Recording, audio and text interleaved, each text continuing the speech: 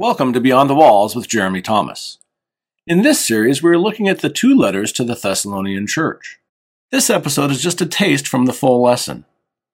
It is a standalone teaching meant as special encouragement for you today. So enjoy this short teaching. We hope you come back tomorrow for the full lesson. This is interesting. Paul often does this. He concludes with a series of commands before he gives the final greeting and benediction and so forth. So let's go through verses 12 through 28. First of all, looking at some of these commands, okay? Even though verse 12 is not a command, okay, it's technically not a command. It's a request, okay? But he'll get to the commands here in a few verses. I've just called the whole section commands. There's 15 in all. But commands, verse 12, but we request of you, brethren. Okay, this is about the 13th or 14th time he's used brethren in this letter. I find that so interesting. Could you meet someone and be around them 30 days and say, you're my brethren? You're my brother. We'd say brother. It's a term of familial affection. It's like you're saying you're part of the family. And that's what Paul's saying. He says, we request of you, brethren, that you appreciate those who diligently labor among you and have charge over you in the Lord and give you instruction, and that you esteem them very highly in love because of their work. Live in peace with one another. This is a section, or two verses really, that talk about the importance of appreciating, basically, we would say your pastor teacher, right?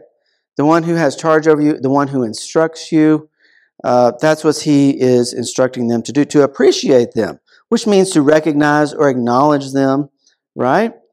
Which is, of course, appreciating them. They diligently labor. Where do they diligently labor? In the Word, right? And they have charge over you. That's a title of leadership. It's an expression of leadership. People who have authority and who focus on leading, okay? Okay. This is the way I view it. You've got a shepherd and you've got sheep. Did the shepherd say, sheep, go over there and push them along? Or did he lead them and go out in front? See, the shepherd is supposed to go out front. If he doesn't go out front, he's not a leader. He's a pusher. He pushes people around. Do you like people to push you around? Or do you like people to lead you and show you the way and inspire you and motivate you to want to follow? That's what everybody wants. They want people who are true leaders, who stand up. They're not afraid of opposition. They stand up for what's right. They stand up for truth. They don't back down. They're kind. They're respectable. They respect others. They're gentle. They know how to handle themselves, and they give others, of course, an example to follow, right? And he's saying you should appreciate these people. You shouldn't appreciate pushers, but you should appreciate leaders, right? True leaders. They diligently labor. They have charge or authority over you in the Lord, and they give you instruction. That's the teaching of the Word of God, right? Which is truth. Which is truth. In a culture that doesn't even know if there is such a thing as truth, and Pilate said, what is truth? Our culture is no different, right? We need people who will give instruction in what is truth, and then be able to explain why it's true, and why there's no such thing as relative truth. I always love the one where they say, true for you, but not for me. Well, is that an absolute? That's what I want to say. Is that absolutely true? See, because to make a statement that something is true for you and not for me requires that to be an absolute truth. And then we're back to absolutes again. So you can't escape absolutes. You cannot escape absolutes. So we need people who hold to absolutes, know what absolutes are, and then are able to convey those absolutes. So here's an absolute. Appreciate those who diligently labor among you and have charge over you and give you instruction in the Word of God, which is truth. Jesus said, if you know the truth, what did he say? it's John 8:32. I just can't remember exactly how it's phrased right now and then I started it with thinking I could finish it.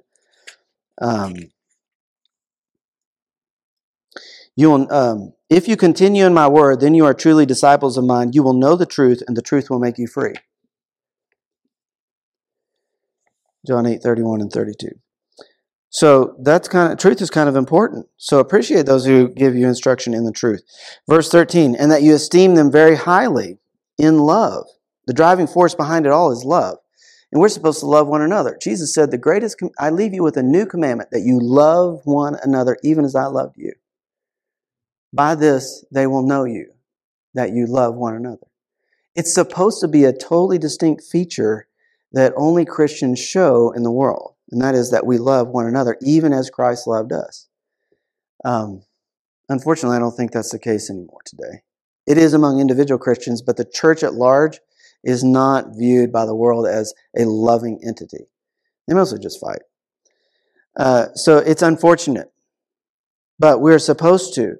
And you're to esteem your leaders very highly in love, with the driving force of love behind it because of their work. Because their work of teaching you the truth. I've told my wife a number of times. They say in ministry, like, how do you know if you are called to be a pastor or teacher? Well, it's not because the Holy Spirit came down out of heaven as a dove and told me, sat on my shoulder and I perched here up or something. No, that never happened. If you can do anything else, you ain't a pastor. If you can do anything else, you're not called to be a pastor teacher. I can do other things. I can do lots of stuff. I'm almost a jack of all trades. But I can't do those things and be right with God. Oh, I contemplated it. I contemplated it when I was about 42, 3, when I was about at the end of my rope being a pastor. And really considering doing something else. Which it's a midlife career change, which if any of you have done that, that's a huge step. That's a huge idea because you're undertaking what kind of education do I have to get to move into another field. I'm starting off. I'm going to be 45 when I get done. I'm going to go up against people who are 23, 24, who employers are looking at them in the long term. I'm 45 years old if I get into this field. Where it's so many challenges to overcome, right? That you think, and I was like, I don't think I can do this. Not because it's not possible, but just because this isn't right. I'm a pastor. I've been called to teach the word. So esteem them very highly in love because of their work. I mean, it is work. It's a lot of work. You're trying to communicate to people theology, doctrine, ideas, concepts, words. A pastor teacher has to become a wordsmith. He has to know how to put words together in a way that communicate to people. Thank you for listening to this lesson from the epistles to the Thessalonians. Jeremy has a companion book to this study available on Amazon for purchase. You can find the link in the description below. You can also find out more information on Jeremy's website, beyondthewalls-ministry.org. We thank you for joining us today, and we hope that you found this lesson useful, informative, and encouraging.